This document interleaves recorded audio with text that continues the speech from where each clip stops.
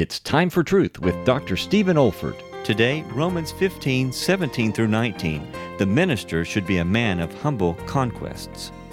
I have therefore whereof I may glory through Jesus Christ in those things which pertain to God, for I would not dare to speak of those things which Christ hath wrought by me to make the Gentiles obedient by word and deed, through the mighty signs and wonders by the power of the Holy Spirit, so that from Jerusalem and round about Illyricum I have fully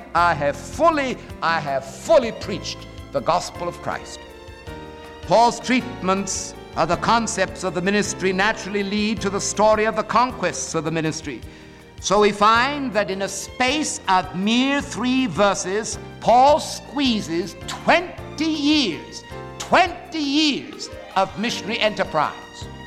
And brief as this little story is in these 3 verses, I want to say the record just scintillates with what I call the romance and excitement of the ministry. I have therefore whereof I may glory. But he doesn't stop there.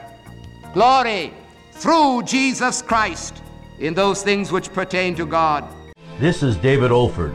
You have been listening to a message from God's Word delivered by my late father, Dr. Stephen F. Olford, who went to be with the Lord in the year 2004.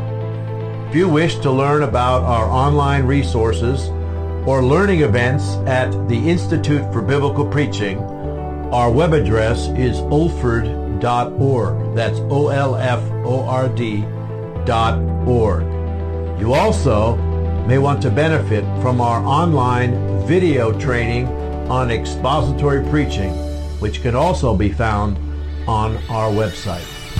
Thank you so much for listening.